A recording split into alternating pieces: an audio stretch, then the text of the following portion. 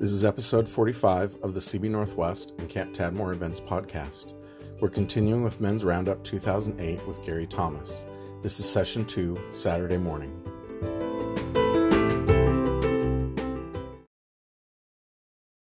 Before I get started, there's been some questions about the books. I always feel funny doing this because I feel like a shameless huckster, but let me just go over a couple. Some have asked what book last night's and this morning's talk will be out of, and I'm not really doing these out of a particular book. As we talked with the board, there were some certain issues they wanted addressed for the men's retreat, and so I just didn't pull a stock talk out of one of them, but sort of cribbed together with three of them. The first one I did on seeking the face of God, which really tries to mine the best Christian classics for how to build intimacy with God. Authentic faith, for how God proves us often through real tough times, allowing them in our life to help us grow. And a book I'll talk about more tonight about being active on the beautiful fight. But one thing I can say that because I do a lot of marriage retreats, I talk to women's groups sometimes and whatnot, the thing that I think women face the most with their husbands in passivity, and you often hear this and you're going to hate me saying it, I'm just quoting them, all right? But I'd say one of the number one complaints is, I just wish my husband would be more of a spiritual leader. And the reason men hate that so much is that we don't know what that is a lot of times. And they often have a fairly narrow view of what they think it means. And that isn't always fair. But one thing I did to just want to give you some help. I put together two devotionals. One is Devotions for a Sacred Marriage and one is Devotions for Sacred Parenting. They're just 52 devotions, so one a week for a year. Another reason I didn't do 365 is I couldn't think of 365 original things to say about marriage and parenting. But also, just to be more realistic, most of us, if we're honest, I mean, there may be some super husbands here, God bless you. Most of us, if we're honest, aren't going to get together with our wives every day of the week and do something like this. But if you were to come home and say, honey, I know parenting has really built us up. This isn't a how-to book, but it's more just an encouragement. Or I'd really like this to help us grow closer together. Can we do this once a week for a year? 2 to 3 pages, reading together and praying afterwards.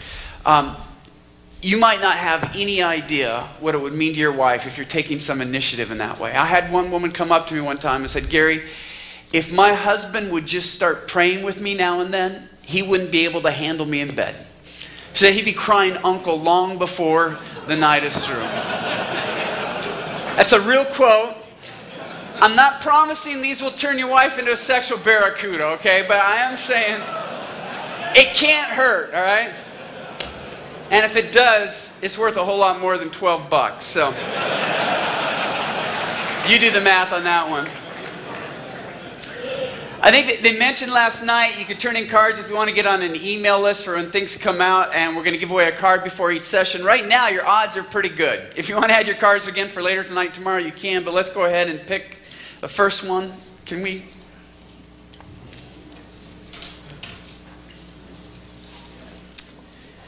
Bray Harold, I'm sorry. Bray Harold, is he back there? If you just come back to the book table. What's that? He might be behind me. How do I know? All right. At the book table, you can get a book of your choice. All right, let's pray. Father, there's so many already have. I thank you for each of these men. And Lord, I pray for your Spirit to be unleashed in such a way that only you can do. That you could take the same words and apply it in 2,000 different ways. That's your creativity. That's the ability of your Holy Spirit, the ultimate teacher, to take your word and to show us how it applies in our lives, in our families, in our days. So we just ask that you would do that, Lord. You unleash that power, we pray, in Jesus' name. Amen. As a 10-time sports writer of the year, Rick Riley has gotten to do a lot of things that most guys could only fantasize about. But on one occasion, he found out that sometimes dreams are better than reality, particularly when he got to fly in an F-14 jet as part of an outreach to journalists. I want to share with you some of Rick's responses to that trip. He said this: Now this message for America's most famous athlete. Someday you may be invited to fly in the back seat of one of your country's most powerful fighter jets. If you get this opportunity, let me urge you with the greatest sincerity, move to Guam. Change your name, fake your own death. Whatever you do, do not go. I know. The U.S. Navy invited me to try it. I was thrilled. I was pumped. I was toast. I should have known when they told me my pilot would be Chip Biff King of Fighter Squadron 213. I was worried about getting airsick, so the night before the flight, I asked Biff if there was something I should eat the next morning. Bananas, he said. For the potassium, I asked. No, Biff said. Because they taste about the same coming up as they do going down.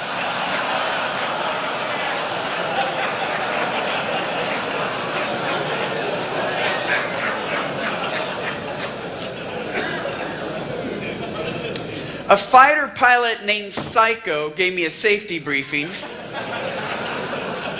and then fastened me into my ejection seat, which, when employed, would egress me out of the plane at such a velocity that I would be immediately knocked unconscious.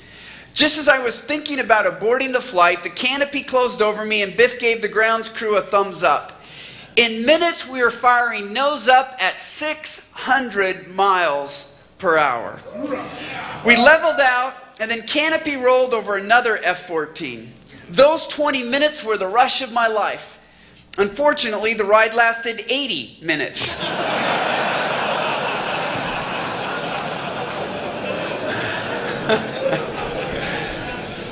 It was like being on the roller coaster at Six Flags Over Texas, only without rails. We did barrel rolls, sap rolls, loops, yanks, and banks. We dived, rose, and dived again, sometimes with a vertical velocity of 10,000 feet per minute.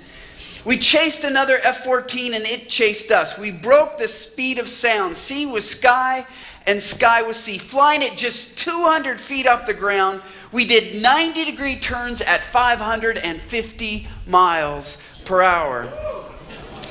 And I egressed the bananas. I egressed the pizza from the night before. And the lunch before that. In fact, I egressed a box of Milk Duds from the 6th grade.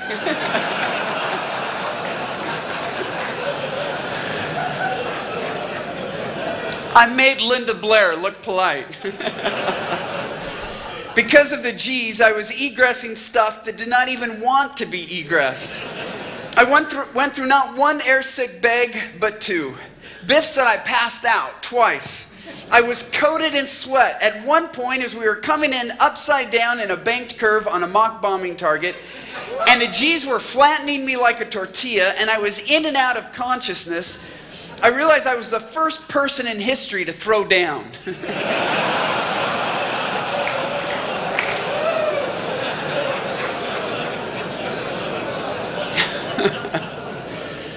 A week later, when the spins finally stopped, Biff called. He said he and the fighters had the perfect call sign for me. Said he had sent it on a patch for my flight suit. What is it, I asked. 2 bags, he said.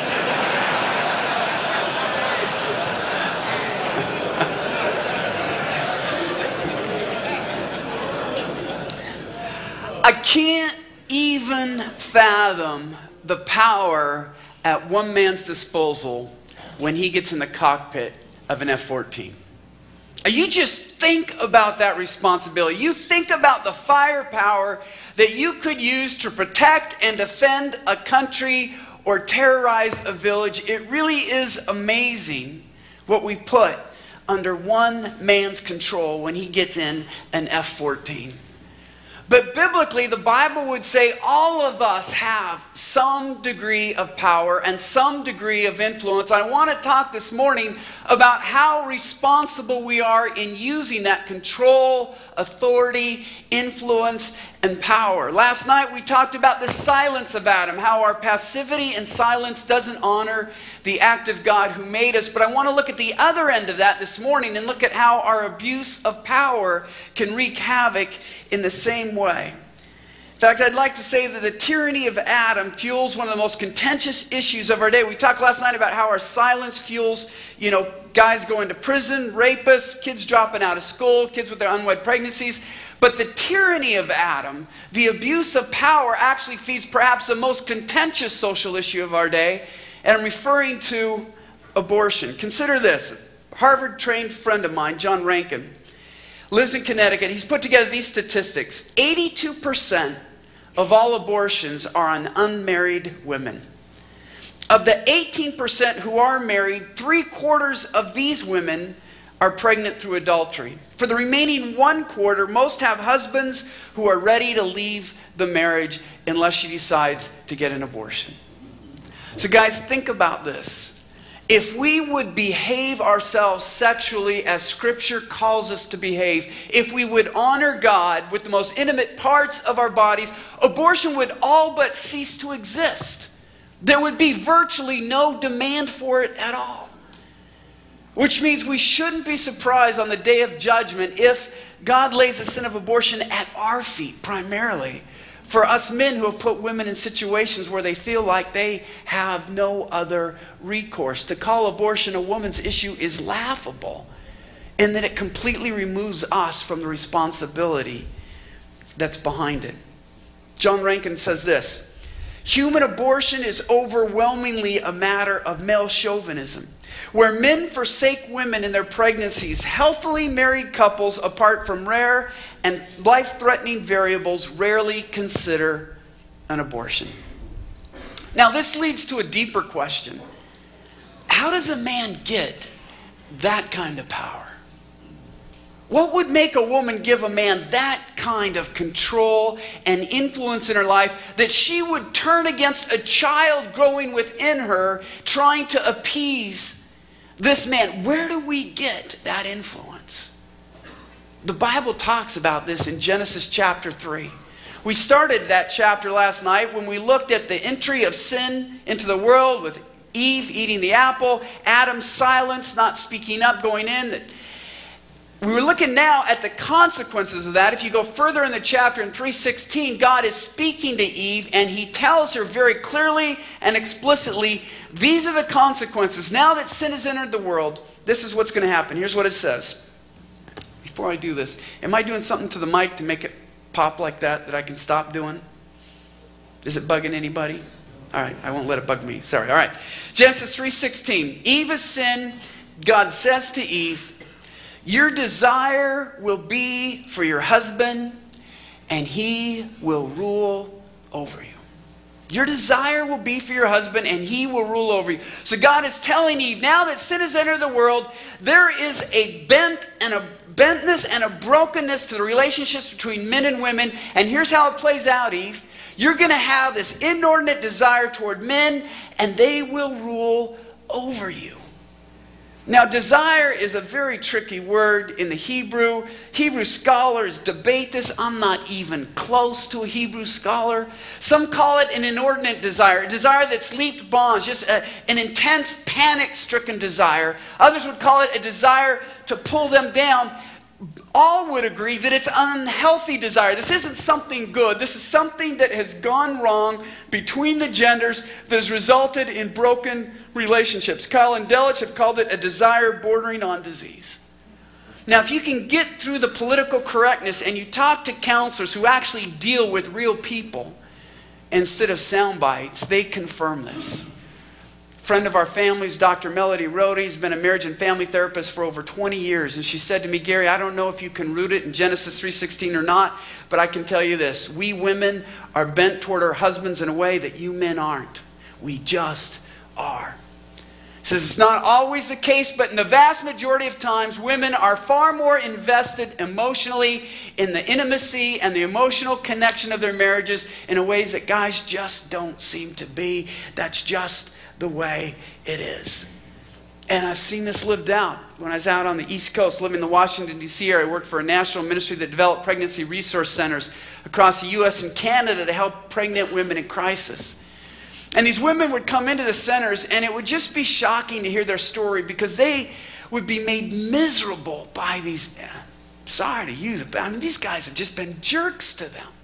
They had been controlling, they had been demeaning, they had just abused them. I mean, the worst things you could imagine. And these young women were panicking that they might lose this guy unless they got an abortion. And you're thinking, the best thing that could ever happen to you is if you never saw this guy again. And yet to these young women, it was their worst nightmare. They couldn't even fathom the thought. It's going back to Genesis 3:16. Their desires are bent. Now here's where it gets ugly from our perspective as guys.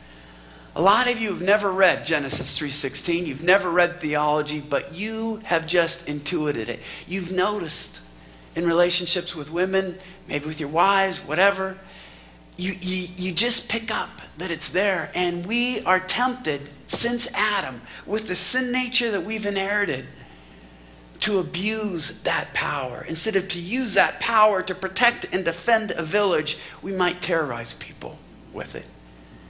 Here's an example of how influential men can jump the bounds. And I realized this morning, I was looking at this is a little bit unfortunate because it might sound partisan. I'm only referring to Democrats here.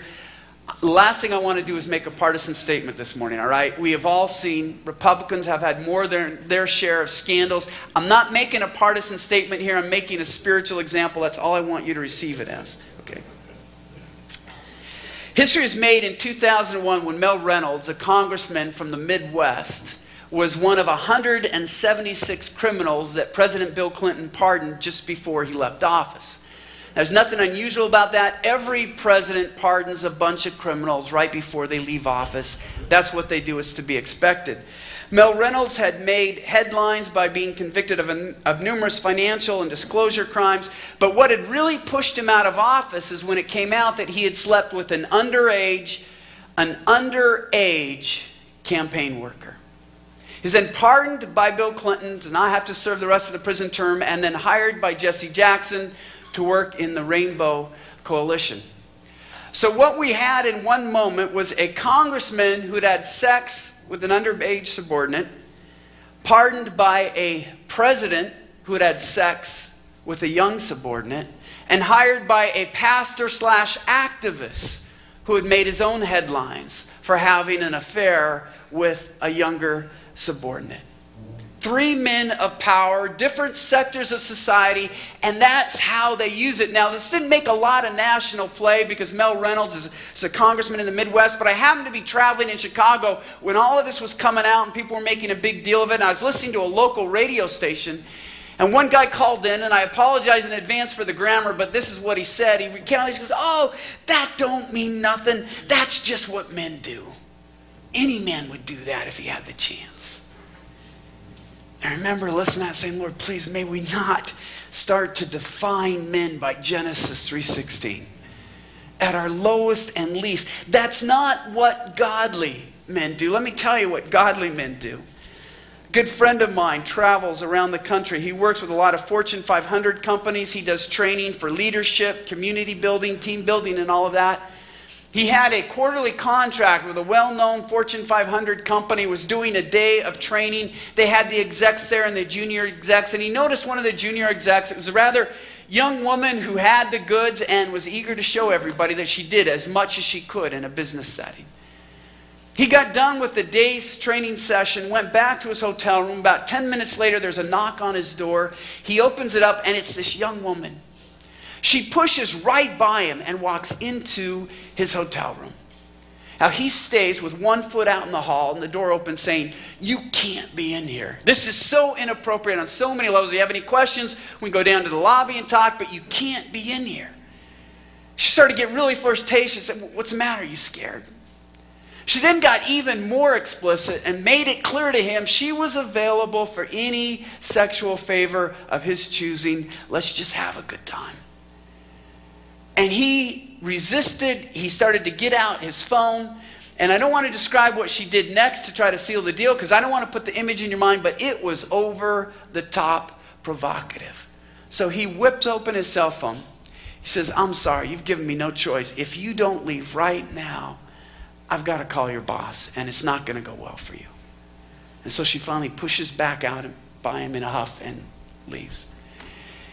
He told his colleagues exactly what had happened. They documented the time. He wanted it down. I mean, he's experienced in these business matters. He wanted to cover his bases as best he could.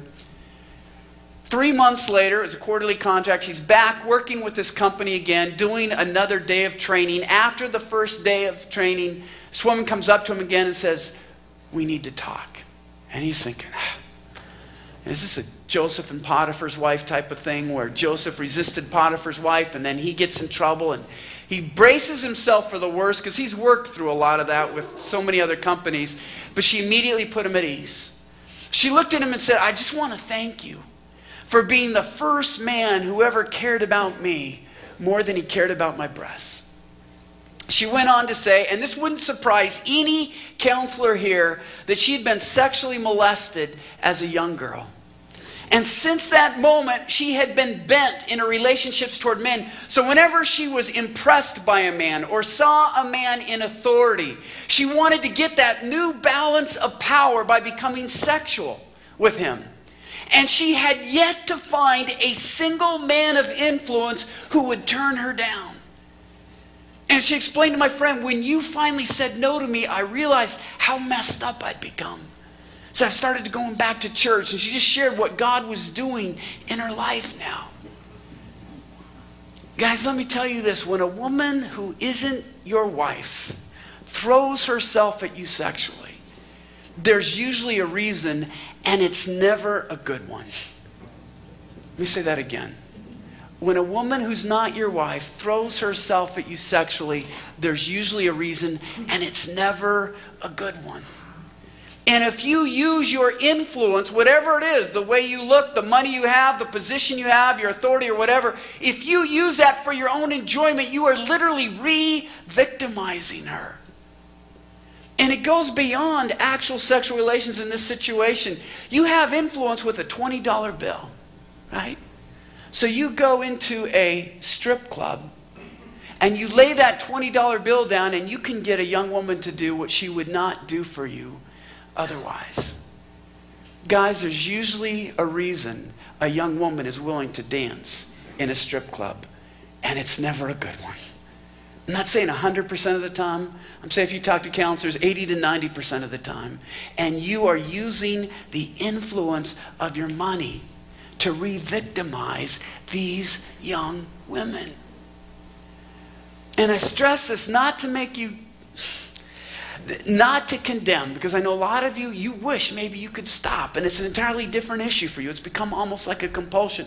But when I talk to men so often about this issue, even their repentance is self-centered. What if I'm caught? What if I'm exposed? What will this do for my reputation? What will this do for my marriage? Look how much money I'm spending. Right? Well, fine. I want them to look at those negative things, but first I want them to think, what are you doing to the women who work there day after? You feel guilty being in there for an hour. What do you think it does to a woman's soul to go there day after day after day? What that shuts down inside her heart. 2 Corinthians 13:10, Paul says this, "That is why I write these things when I am absent, that when I come, I may not have to be harsh in my use of authority." Catch this. "The authority the Lord gave me for building you up, not for tearing you down." Paul says this principle here is clear. Whenever God has given me influence or authority, whether it's money, whether it's a position, whether it's, just having somebody that works for me, that must be used always to build people up, not to take advantage of them, not to tear them down. That word authority, the Greek word for that is exousia, related to dunamis, which is where we get the English word dynamite. There's this sense of power that we all have. And since Genesis, we men are tempted every day to abuse that power for our own benefit rather than to serve, protect, and defend. 1 Corinthians 10:24, Paul makes this very clear. Nobody should seek his own good, but the good of others. So here's the principle. If I have any authority, any influence, how am I using it to build people up instead of tear them down? And it starts young. I talked to the young guys last night. Let me do it again. Do you have a MySpace page? Are you on Facebook? If Jesus were to look over your shoulder as you're sitting there, as he is, but if you were to recognize that he's doing that, would he be looking at that page with you saying, bless you? You're encouraging others. You're building them up. This is a light on the web. Thank you for creating a place where people are built up and encouraged. Or would you be ashamed that people are being torn down and ridiculed and mocked? Let me go a little older. College guys. You're going away. You've been pumping. You're a member of the gun club, all right? You wear those shirts that show what you have. And you're around a young woman. You can tell she's into you. You just know it. You know she's really not your type. Nothing's going to happen. But maybe she's giving you influence. You want to just see, would she really be interested in me? You're just kind of playing around with her. Or worse, maybe you'll let her think you might be interested if she's agreeable to you. Are you abusing that authority and tearing her down? Or are you lifting her up? It happens in every arena, whether you're a boss, whether you're a policeman. It can happen behind the pulpit. We can use any influence God gives us to try to impress people. Of course, God has his ways of humbling us. I know one pastor who was getting a little bit dramatic in his prayer. He said, "Oh Lord, before you we are but dust." A little 4-year-old boy piped up really loud. Everybody could hear it. "Mommy, what is butt dust?"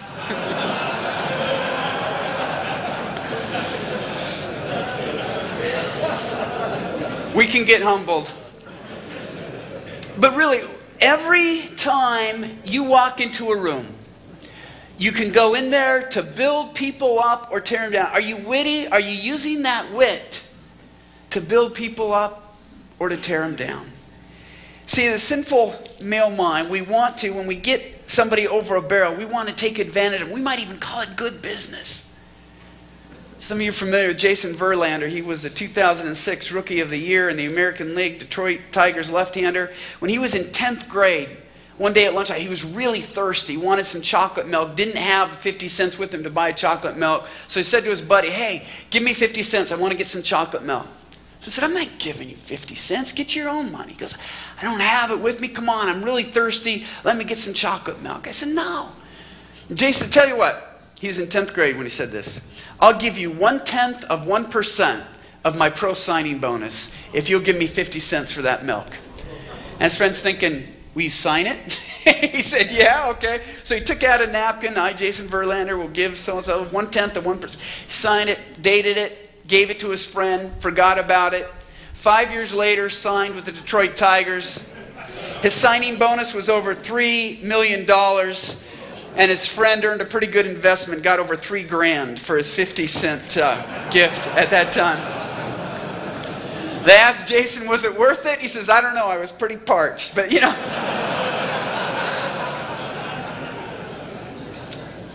That can be our male thing. It's the whole Jacob and Esau thing all over again. Jacob had Esau in a place where Esau was really hungry. You give up your birthright for just this bowl of stew. I'll give up anything, just feed me right now. We tend to abuse it. God has given every person in this room some degree of power and influence. How are you using it?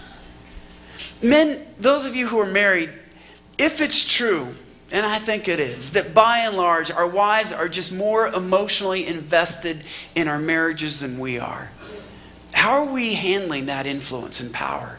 That we can make them feel secure and safe and loved, or miserable, alone, and alien. Are we responding with cruel indifference? Or are we using that influence to bless them and build them up? Here's an entirely different situation. Those of you who have arms, most of you guys are stronger than wives. I say most because last week when I was in Houston, around all the cowboys, somebody said I reminded them of Woody Allen. So I know I'm not too terrifying in my appearance, but some of you can be. Does your strength make your wife feel safe and protected, or threatened and vulnerable? Just your physical strength. Does it make your wife feel like she is in a secure place, or does she feel threatened by your... How are you using that influence? And are you using your ability to earn and to serve to bless her, or just to take advantage of her? We can be indifferent. I was sitting at a banquet one time. It was a fundraising banquet. And there was this guy with his wife. And I was just talking to his wife, getting to know her schedule, and I was shocked because she was explaining how she was homeschooling her kids. They had like 5 kids. She talked about how she'd get up at 6:30 to start homeschooling, and she'd work all day till about 5 or 6, get dinner ready, and then she worked at a grocery store from 6 to 11 to help earn money. And then she'd be getting, 5 hours of sleep. She'd be at, and my jaw's just dropping open. And her husband sees my expression. And I don't know if it's out of insecurity. We don't regret it for a moment. And I thought, excuse me, I would regret it every second if my wife had to live that schedule. I mean, sometimes you both have to work really hard. Life can be like that. But I'd be thinking I would be working 2 or 3 jobs before I would put my wife through that schedule. I remember being at a regional airport one time. This might sound sexist. I might sound like a throwback, but it's one of those small airports where they don't take the luggage and put it on a revolving carousel. It's so small, they just open up, slide the door, and then just leave it, on a big shelf that's right there. And so I could see the woman who's unloading the rack and throwing the luggage down. And it struck me because she's about my wife's age at the time, about my wife's build, pretty slender, fairly small, and yet she's lugging this heavy luggage and taking it from the cart and throwing it onto the shelf. I remember looking at him saying, not my wife. Now, I would work 3 jobs before I'd be telling Lisa, that's what you got to do. Now, don't get me wrong. If my wife had come to me someday and said, Gary, ever since I was a little girl, dreamed of putting on the knee pads, and leather gloves, and the earplugs so I can't hear the plane, and getting out there and pulling up, I'd climb Mount Everest to make it happen for her. But if any of you met my wife, no way, no how, that's not the case. God has given us a calling. He's given us an influence. How are we using that toward our wives? I want to end with a story of a man who has done this as well as any man that I know. I got to meet him last year. His name's Robertson McQuilkin.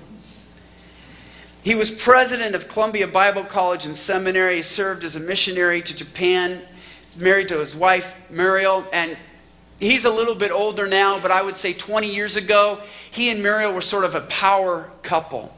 They were both on the speaking circuit. He had written a lot of books. His wife had written a lot of books. But in the 4th decade of their marriage, Muriel came down with Alzheimer's, and it was a bitter enemy in her life.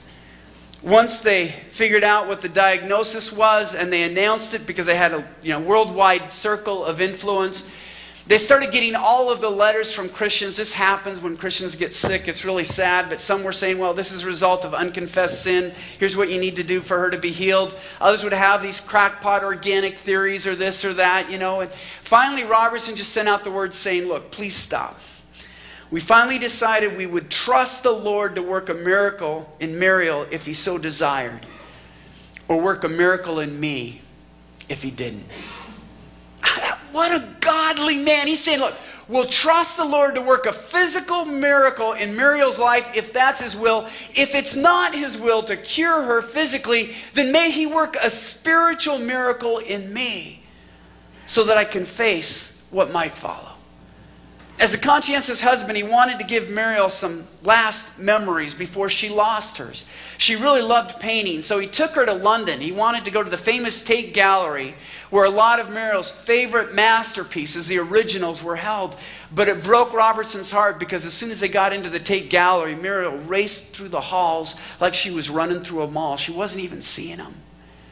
And he realized in a lot of ways he had already begun to lose the wife that he'd been married to for almost 50 years. There were a lot of embarrassments during that long plane trip. Muriel had to get up and use the facilities, and Robertson knew he needed to follow in after her. So she gets in and he goes in after her, and he saw the smirks from the passengers around him and the flight attendants, and he knows what they're thinking. A little bit old to be joining the Mile High Club, don't you think? We said they didn't understand that if Muriel ever got that lock locked, she'd never get it open again. I had to be there with her.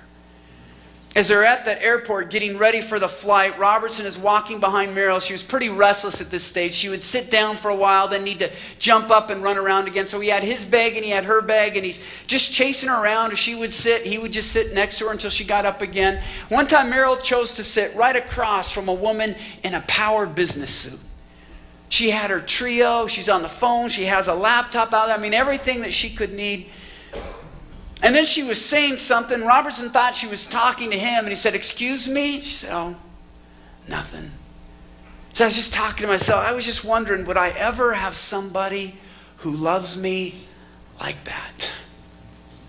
I said, I want you to think about the power of this. Here is a woman who's had it all in our society, how they think a woman should have. You know, she's got the power, she's got the position, she's got the corner office, she's got the great clothes, she's got the important job, international travel, and yet she is literally envious of a woman who is losing her mind to Alzheimer's because she wonders, what would it be to be loved like that?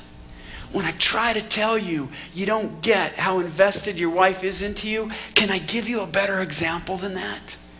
How much it matters to them that we love them and we're involved in their lives, that she wishes she could change places with an Alzheimer's patient. And yet Muriel loved him as much as Robertson loved her. During the latter days of Robertson's presidency, Muriel would panic whenever he would leave her to go to work, and she would go to his office. They lived within walking distance. And one day, keep in mind, she's losing her mental faculties. She's in such a panic, she forgot to wear her shoes. Just forgot to wear her shoes. It was concrete the whole way, and she shows up in Robertson's office with bloody feet. And Robertson knew the day had come to set aside his influence, to set aside his power, to set aside his position as president and a traveling speaker, and to stay home and take care of his wife. He explained why in an incredible letter to the seminary. Here's what he said. The decision to come to Columbia was the most difficult I have ever had to make. But the decision to leave 22 years later, though painful, is one of the easiest. That decision was made in a way 42 years ago when I promised to care for Muriel in sickness and in health till death do us part. Now at home, he was reading the paper one day. There was a columnist who has one of the advice columns, and somebody had written in about how their wife wasn't meeting their needs and they wanted permission to get a divorce. And the column was saying, yeah, that makes sense. If the marriage has ended, you might as well just admit it. And as Robertson was looking at every one of the criteria that she set up for what would make for a successful marriage, he said he was struck. This is a quote, "There is an eerie irrelevance to every one of those criteria for me." And guys, I'm not trying to whitewash or make this sentimental. I mean, what he did is as tough as it gets. There's one day Muriel had a bathroom accident, right? He's cleaning her up, listening to a famous preacher on the radio. The preacher's challenging men, saying, "Men, are you really at home? I mean, really at home?" And with feces on his hands, Robertson is laughing, saying, "Yeah, Chuck, I'm at home." If there is anywhere I am, I'm at home. When he took Muriel into the doctor, amazed at Robertson's love, unburdened his heart, saying, "Robertson, perhaps you didn't know this, but in this country, when a woman gets Alzheimer's, 7 out of 10 husbands will leave." 7 out of 10. Men, may that never be true of God's church. May we shame each other if we have to hold ourselves to our care. We can have no other opportunity for witness. Robertson was shocked. He said this, "Just when they're needed most, I thought to myself, how could they do such a thing? Maybe they're having a love affair with themselves." That's the tyranny of Adam. Men having a love affair with themselves, regardless of what that business deal does to their other guy, regardless of what their lust does to the young woman, regardless of what their indifference does to their wife. They don't really care. They've got the power. They're going to use it. Near the end of Muriel's life, Robertson was taking her out for a walk. She loved to get out in the sun. They lived by a busy street, had a sidewalk. So Robertson would keep running around her to make sure she didn't dart out into the street. He was just entirely at her disposal, wandering around, being at her elbow, make sure he's gently putting her back as she starts to get too close to the road. And ahead of him was this homeless man, obviously somewhat demented, just kind of mumbling to himself, walking toward him, and he sees this elderly couple, and he stops and he stares, and he finally says in this really gruff voice, "That's good. I likes that. That's real good. I likes that." Men, even a man who was losing his mind knew real love when he saw it. One of the best witnesses we could have in the Northwest is if Christian men could love their wives like that. That single men treated single women like this. What if Christians became known for this? A single woman would say to a single guy, "You must be a Christian." Why do you say that? Because you just don't treat us like other guys treat us. Not with the wimpy, passive silence of Adam, who doesn't really give a rip, or with the condescending, control-mongering, taking advantage tyranny of Adam, but with the self-sacrificing love of Christ that makes even an unbelieving world cry out, saying, "That's good. I likes that." Let's pray. Father, when we talk power, there is no power like yours. And when we talk love, there is no love like yours. Your word exalts you, Lord. You are what we long to be as men. You are the father we long to be, the husband we long to be. Father, I thank you that you don't give us your word merely to imitate it, but that you promise your Spirit to give us the power to do that. And Lord, if there are some men here that don't know you, pray, Lord, they'd understand they can't do this on their own. This isn't anything a human man can accomplish. It takes your Spirit within us. And I pray, Lord, they would begin to surrender their heart, as we talked about in worship. They would begin to surrender their heart to you today. Thank you, Lord, for pointing us toward your truth. We pray in Jesus' name. Amen.